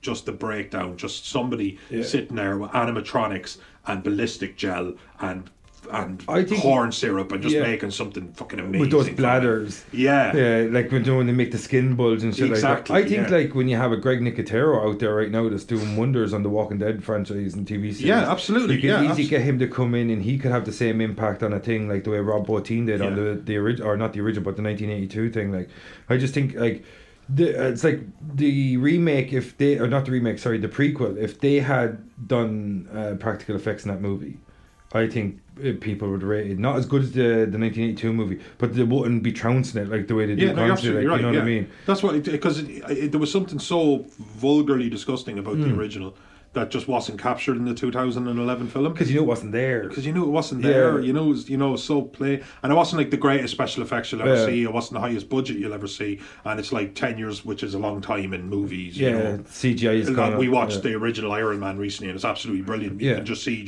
and the special effects were great, but you can even just see how leaps and bounds it came along in the years. But I don't know. It's a results game for me. Yeah, it's going to be a results game. Proof will be in the pudding. Yeah. And at least they're not rushing it. This isn't something that they're just bleeding and bleeding and bleeding. The thing has been, I know there was the 50s, there was the 80s, there was the early 10s, and now we're having the 20s, and I'm like, wow, at least they're not trying to completely bastardize it. Yeah, it's not like Scream has had 4 films, and now there's going to be a 5th film, and there was already a TV series. Yeah. So they've, like, Nightmare on Elm Street, as, you had Freddy versus Jason, we had... I know Jason Voorhees has been in 12 films maybe now, because you had the remake recently. You had Jason versus Freddy. You had Jason X. Yeah. So that's what 12 films. Yeah, 12 films. So at least they're not bastardizing it as much. But I know so little about it at this stage. It's hard to say. Yeah. I think of all the franchises, because simply because of when it was created, I think. Well, I suppose it's Chucky too, because he lives inside a doll. The Scream is the only one that I think deserves to have these sequels right now. I think Halloween, and I'm enjoying these new movies, and I love seeing Halloween movies, don't get me wrong, but I just think Halloween belongs so much to a different era now that I think we should just let go of Halloween. I really do believe that. I just think we're going to have 13 movies, I think, by the time Halloween Ends comes out. And I think we really need to let go of that franchise. And I love that franchise, but we're going to have, not like I'm going to be shorter movies to watch for Halloween. No. There's 13 movies, what I mean? And some of them are good, so I just think the Scream, it only has 4 movies. It's only from the 90s. Nearly all of the cast is still alive as far as I know, especially all the main players, David Arquette, Courtney Cox, and Neve Campbell. So Neve Campbell. Yeah. So I just think I don't mind seeing more Screams, and I don't mind Scream lends itself to something. There's nothing supernatural about it. It's about a maniac trying to get their pound of flesh and get in on the lore of it, as opposed to it's like the constant copycat, and she shot her boyfriend in the head. He's dead. Yeah, and he's been dead. Yeah, exactly. Since 1996. Exactly. Yeah, and that's what one thing I liked about Scream is that everybody is still in their 40s or maybe early 50s, whatever. Those people still exist. Alright, so and that's the one thing that Halloween kind of had for it, was Jamie Lee Curtis is still vital. You know what I mean? And you could have that kind of thing where but I just think Halloween now, it came from 1978.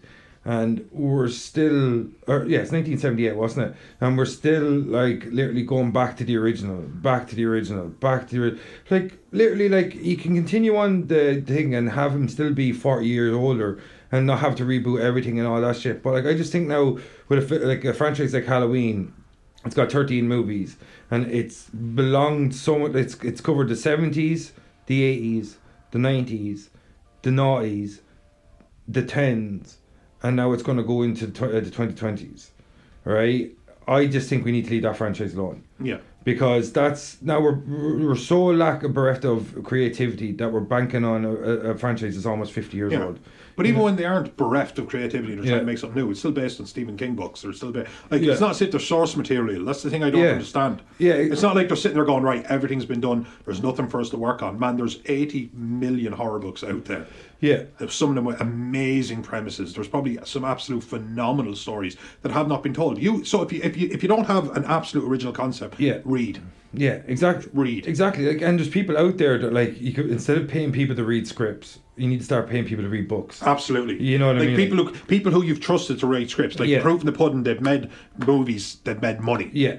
those people Need to go because I know it's cutthroat. It's Yeah. not like give everyone a chance. No, it's cutthroat. The people who have proved their worth. Yeah. And man, make them read. Make them absolutely read. Yeah, and I think you touched on something like the amount of things that have been based on Stephen King works is insane. And then there's stuff that's been remade. And all hail the king. Of course. But at the same time, he's not the only horror writer that's ever existed. Yeah, exactly. Like, you know what I mean? He's not the only horror writer featured on the bookshelves behind you. Yeah. That probably don't have any films about them. I know The Strain was made into a TV show. Yeah, I actually don't have. The only Stephen King book I have is Stephen King on writing. That's it. I love Max Brooks. There's something there. There's something even on that shelf, a humble amount of books that probably hasn't been done. Yeah. And that's it. So you don't even have to. It's just that everybody. Humble I know everyone's amount of looking for that books, quick lousy. book. So and the thing is, if you buy the rights and you're able to slap, it's the same. You could make a Superman movie kind of going. We don't have the rights, so I'm just thinking like take away Heat Vision, keep the Will Smith film. Yeah, Hancock. Bad. Yeah. Bad film. But like at the same time, if that just had the word Superman, Yeah. because that word is worth so much that there's literally money to be made in that. I'll give you 60 million, but this promises 80 million, Yeah. and then we make a movie. But I think at the same time, maybe people need to just chance, maybe just bring somebody else to the front. Yeah, do we have like what are the really modern fucking like? When you look at horror villains, like how long are we going to keep banking on Leatherface? How long? Indefinitely, it seems. Yeah, and like because I know there actually another remake that's on the horizon is Hellraiser. I actually want to talk about that in a sec. But like, how long are we going to keep going back to Michael Myers or Jason Voorhees? Like Jason Voorhees in particular.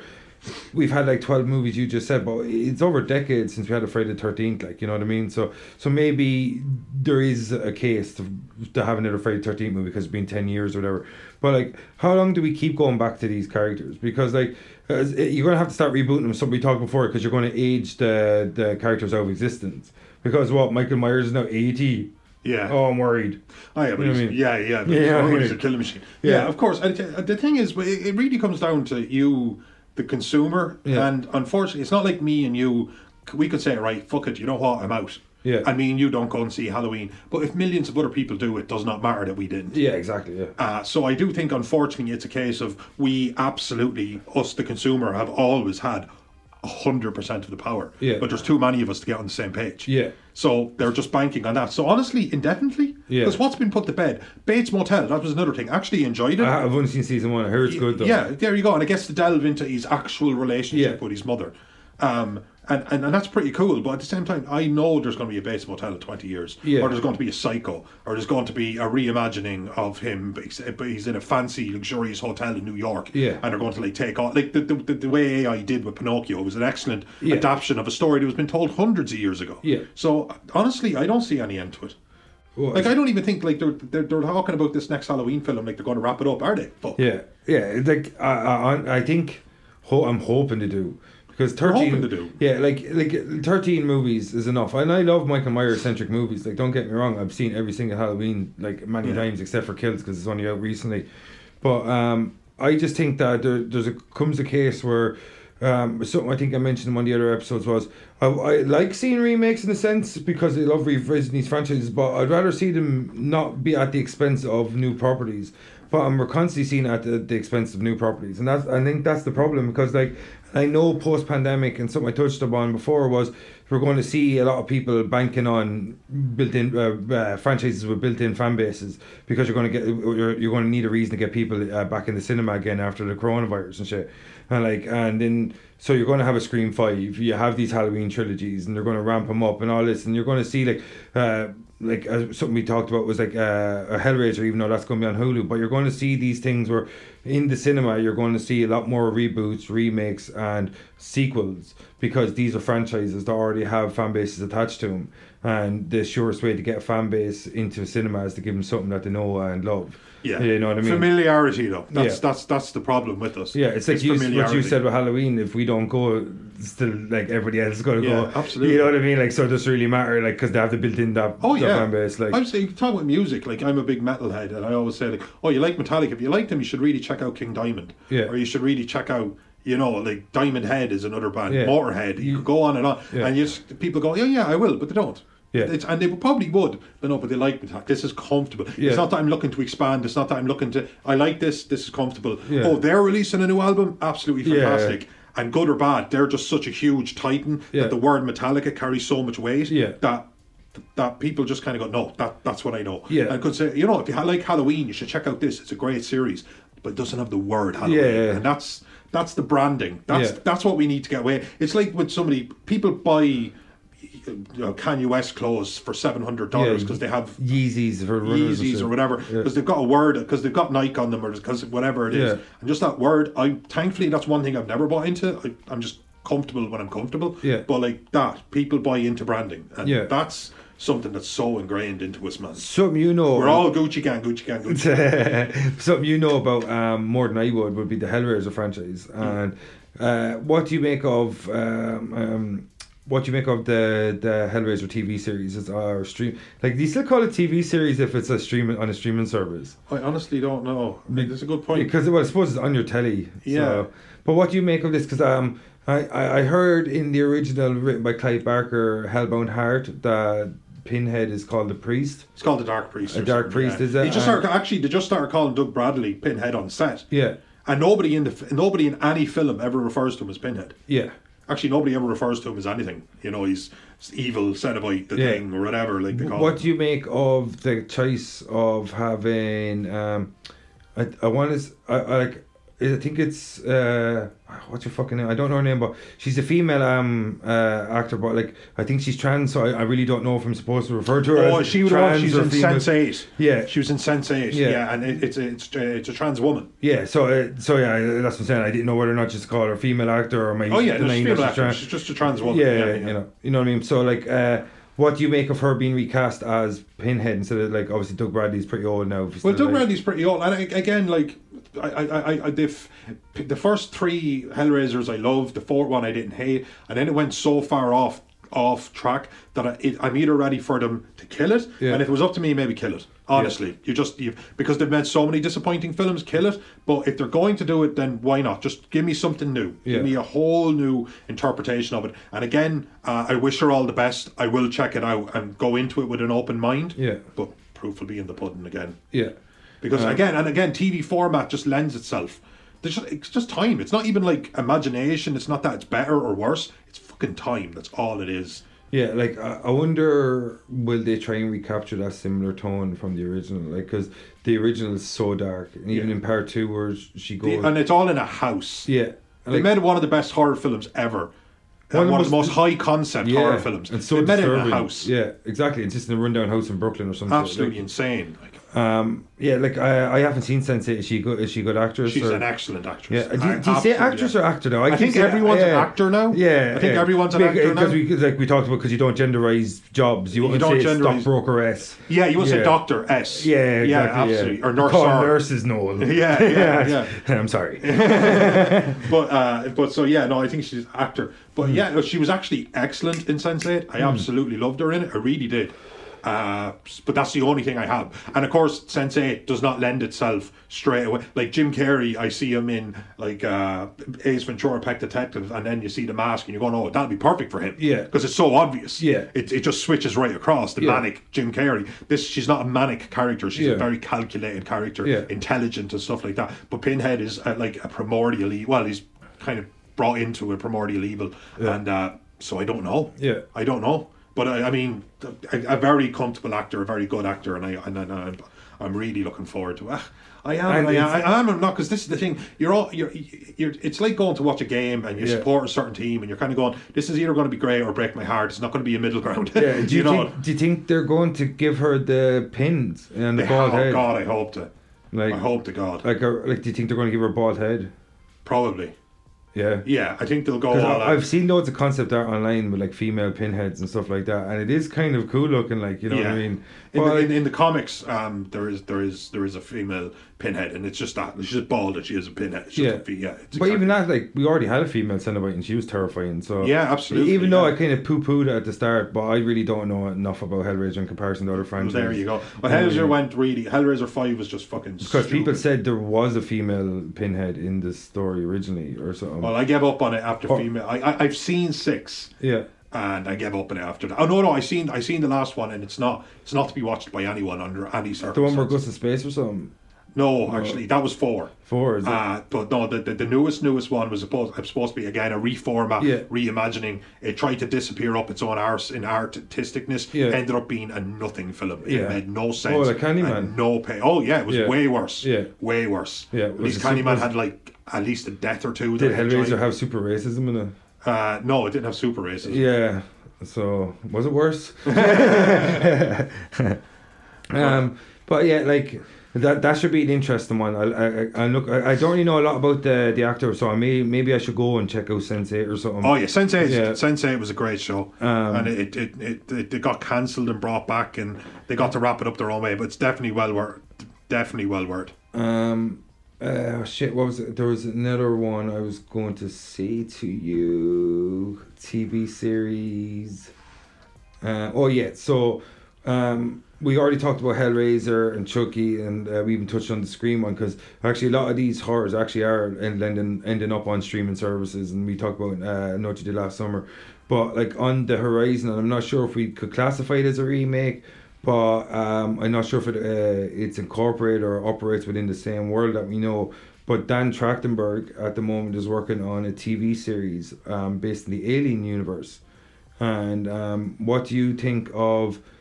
Like, some people have said there's leaks coming out that there's going to be like a smart xenomorph that being trained. Like, if that's the case, that show is going to go off the fucking They have murdered aliens. I mean, they've done bad things to some franchises, but they have really, really shit on xenomorphs. Yeah. They have absolutely shot the bed on them. I have no hope for the franchise whatsoever. I just think that they're trying to, like, what if you had a perfect killing machine, leave it and we don't know where it came from. That was brilliant. We don't need to leave it the fuck alone. So no, if what you've said is true, that they have a smart xenomorph, all of them are smart xenomorphs. They are smart, but you are its fucking cattle. It doesn't give a fuck about you, and it's not even personal. He just wants to get you, and it's survival of its species over the survival of yours, which is exactly what you're doing. And what you remember Ripley had the line, I don't know what's worse, you or them. They don't see them fucking each other over for a percentage. Great fucking line. That's what was so perfect about the Paul Reiser, wasn't it? But again, like, it was so terrifying. Imagine if a spider or if an ant was like 50, 60, 100, 1,000 times bigger. It would tear you apart. But again, the indifference it would have to you is what's so horrifying. It could you have like a leaf. But it won't be personal. It wouldn't matter. It wouldn't care about your family, or it wouldn't think about that. It doesn't think on those terms. And that's what's so cool about Xenomorph. It's complete and total indifference. Even predators have an actual code, or they respect you. And that's quite cool about them, but that's their thing. But Xenomorphs don't. They literally just introduce something that's higher up the pecking order. And that's like the food chain. And that's what's so cool about it. So if they're going to make smart Xenomorphs, and they're going to have this, like, oh, what if we went this way and this way and this way, and overcomplicate something that was so beautifully linear, then I have no time for it. I just think, I'm like you, it's like the whole thing with Alien, you just need to put loads of people in a confined space and have aliens try and kill them. Claustrophobia, and no one can hear in space, no one can hear you scream. Like, powerful weapons in areas where you can't even shoot them. So much of that was great. Exactly. Like, I just think with Alien, it's kind of like if the major basis is kind of like, we put you against this ultimate killing machine and we'll take away all your ways of killing it effectively. Yes. You know what I mean? That's kind of like what Alien 1 did as well. They didn't really have weapons in Alien, and in Aliens, like, as you said, they were underneath the reactor or something, so they couldn't fire their guns. But like, I don't really have any expectations at all for an Alien TV series. I know Dan Trachtenberg has a good record and he's made some good stuff, but I just don't see it. But they killed it. Like, they killed it for me. I think Ridley Scott kind of killed it because he was just being an asshole. Because, like, Neil Blomkamp, and I'm not going to say Neil Blomkamp makes flawless movies every time, but Neil Blomkamp had an idea of how to, and even though we don't like it when they do this, but he had an idea of cutting away 3 and 4 from the continuity and pick it straight back up from how Aliens finished. And he was going to make it, and then Ridley Scott was like, nah, I want to make Covenant. I'm like, but dude, you're supposed to make an Alien movie while you're making your David movie too, right, dude? Like, but I just think our expectations are so lower now. But lower than anything else we've talked about. Because it's such a Rolls Royce for franchise. You know what I mean? It's got 2 of the greatest science fiction horror movies, science fiction movies of all time. Because second one, less horror, even though there is more action. Sci-fi action kind of. But I just think, I know, it'd be like having it. Someone said, "Oh, we're making a Godfather TV series." I'm like, "Are you now? Are you? Good for you." Yeah, let's see let's see how that goes. Yeah, because the first 2 movies are 10 out of 10 movies. Yeah, like so. No, don't get me wrong. Al Pacino, extremely replaceable actor. Like prime Al Pacino. You don't need him. Just get some. Yeah, it kind of harkens back to Scarface. Yeah, exactly. You know. It's not like there was a character who got 2 Oscars with 2 different fucking actors. Yeah. He's such a good character. Yeah. You know. Yeah, no, I just think when it comes to like when I heard about the Chucky TV series, I was kind of excited, especially when I heard Don Mancini was attached to it, who's came up with the original concept. I think it was Tom Holland who directed the original. I actually had Don Mancini himself correct me on Twitter. That was a pain in my ass. I was like, ouch. I was like, sorry. But like he was really nice about it. But it was kind of like bitch slap, and I was like, and I will take it. It's kind of like when we had Steve Rubin on when he corrected me about James Bond. I didn't even argue because I knew he was right. Yeah. You know, and I kind of it's like because sometimes when the know your place. Sometimes the correction comes from a place that's irrefutable. Yeah, exactly. Yeah. But like when Chucky came out, because of Don Mancini being attached, Brad Dourif being attached, I'm pretty excited, and I'm looking forward to seeing that. I know what you did last summer, kind of flew under the radar a little bit and came out. And then I haven't revisited it, but I'm a few episodes in. Yeah, so I heard about that after the fact, and I had no expectations because I didn't know it was coming out. Scream, I think because of the way they made the TV series and the way the franchise operates, it's very remakeable and redoable. So the TV series, even though it obviously doesn't live up to the 4 from the franchise, it's still a worthy success, or it belongs nicely within the universe of Ghostface, even though it's slightly different. But the Thing coming up, like you know, and anybody knows me, my favourite horror movie of all time is probably The Thing. Yeah. So I think it irrefutably is, to be honest. Yeah. So I honestly don't even think I have any. Like I don't even think my brain even understands the need for expectations for a new Thing one. Yeah. You know. But the Thing has to be. It's so perfect. You're just like cautiously optimistic or optimistically cautious. Yeah.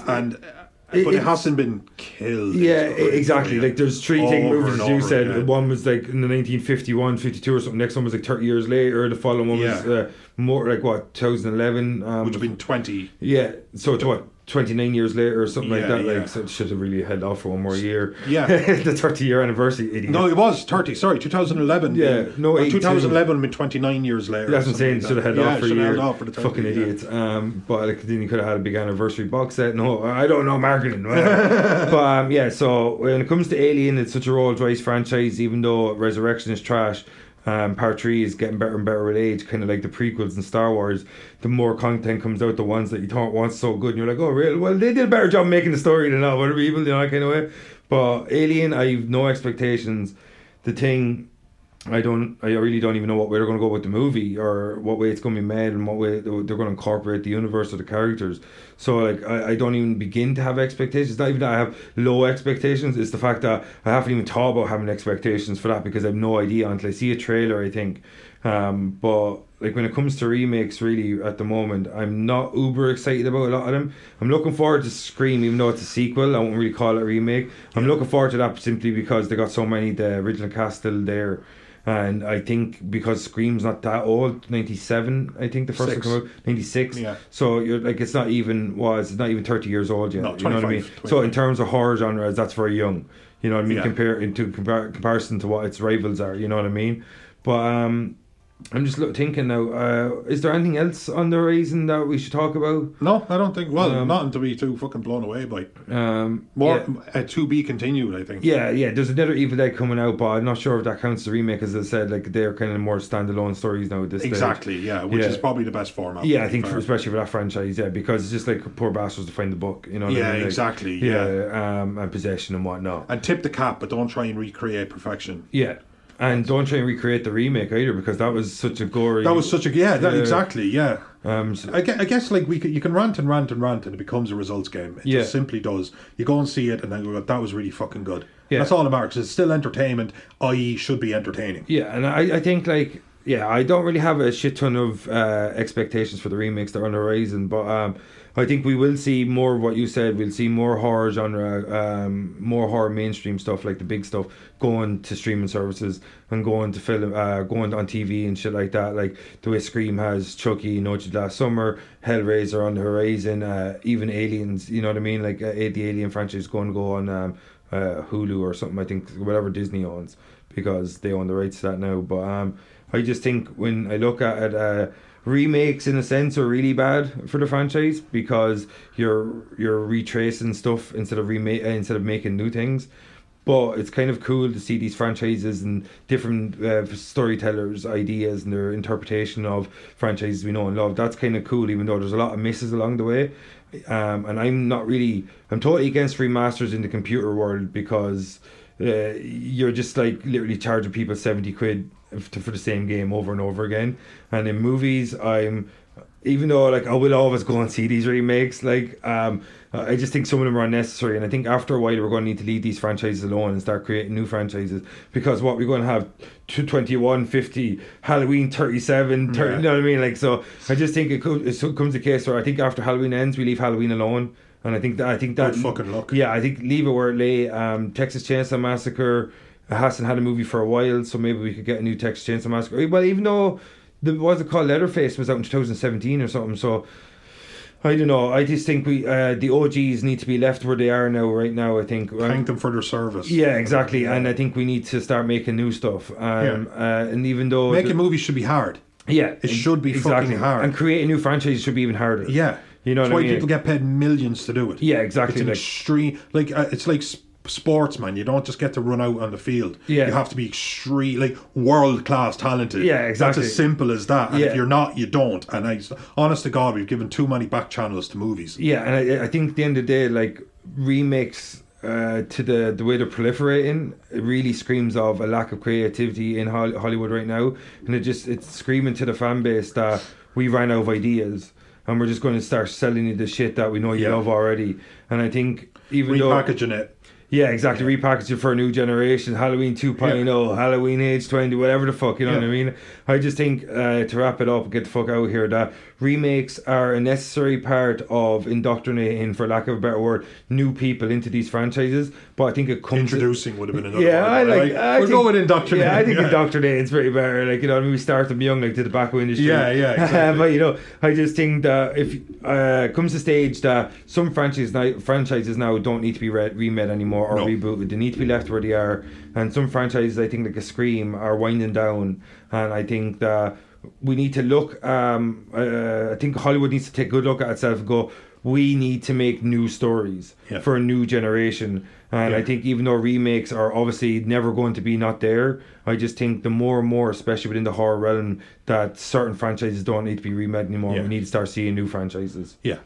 Let something actually end. Yeah, exactly. Yeah, because Halloween is supposed to end next year. Let's see if it does. Or the fuck. Yeah, you know. Yeah. But do you want to say anything else? I think we've been quite comprehensive, and I've enjoyed that. Yeah. Thank you if you've stayed with us. Yeah, could be. So we'll be back next time. We'll probably have some other kind of topical thing where we're giving movies a little break from now. Same pod time, same pod channel. Like it. That's a t-shirt. That's a t-shirt. Yeah. That's the Warner Brothers suit. But so on to next time, folks. I'm your host, Vincent Green. I'm your host, Noel John Toohey. We got Carmack in the back. That was Invasion of Polly Snatchers. We'll be back with something else next time. Peace out, motherfuckers. Boy.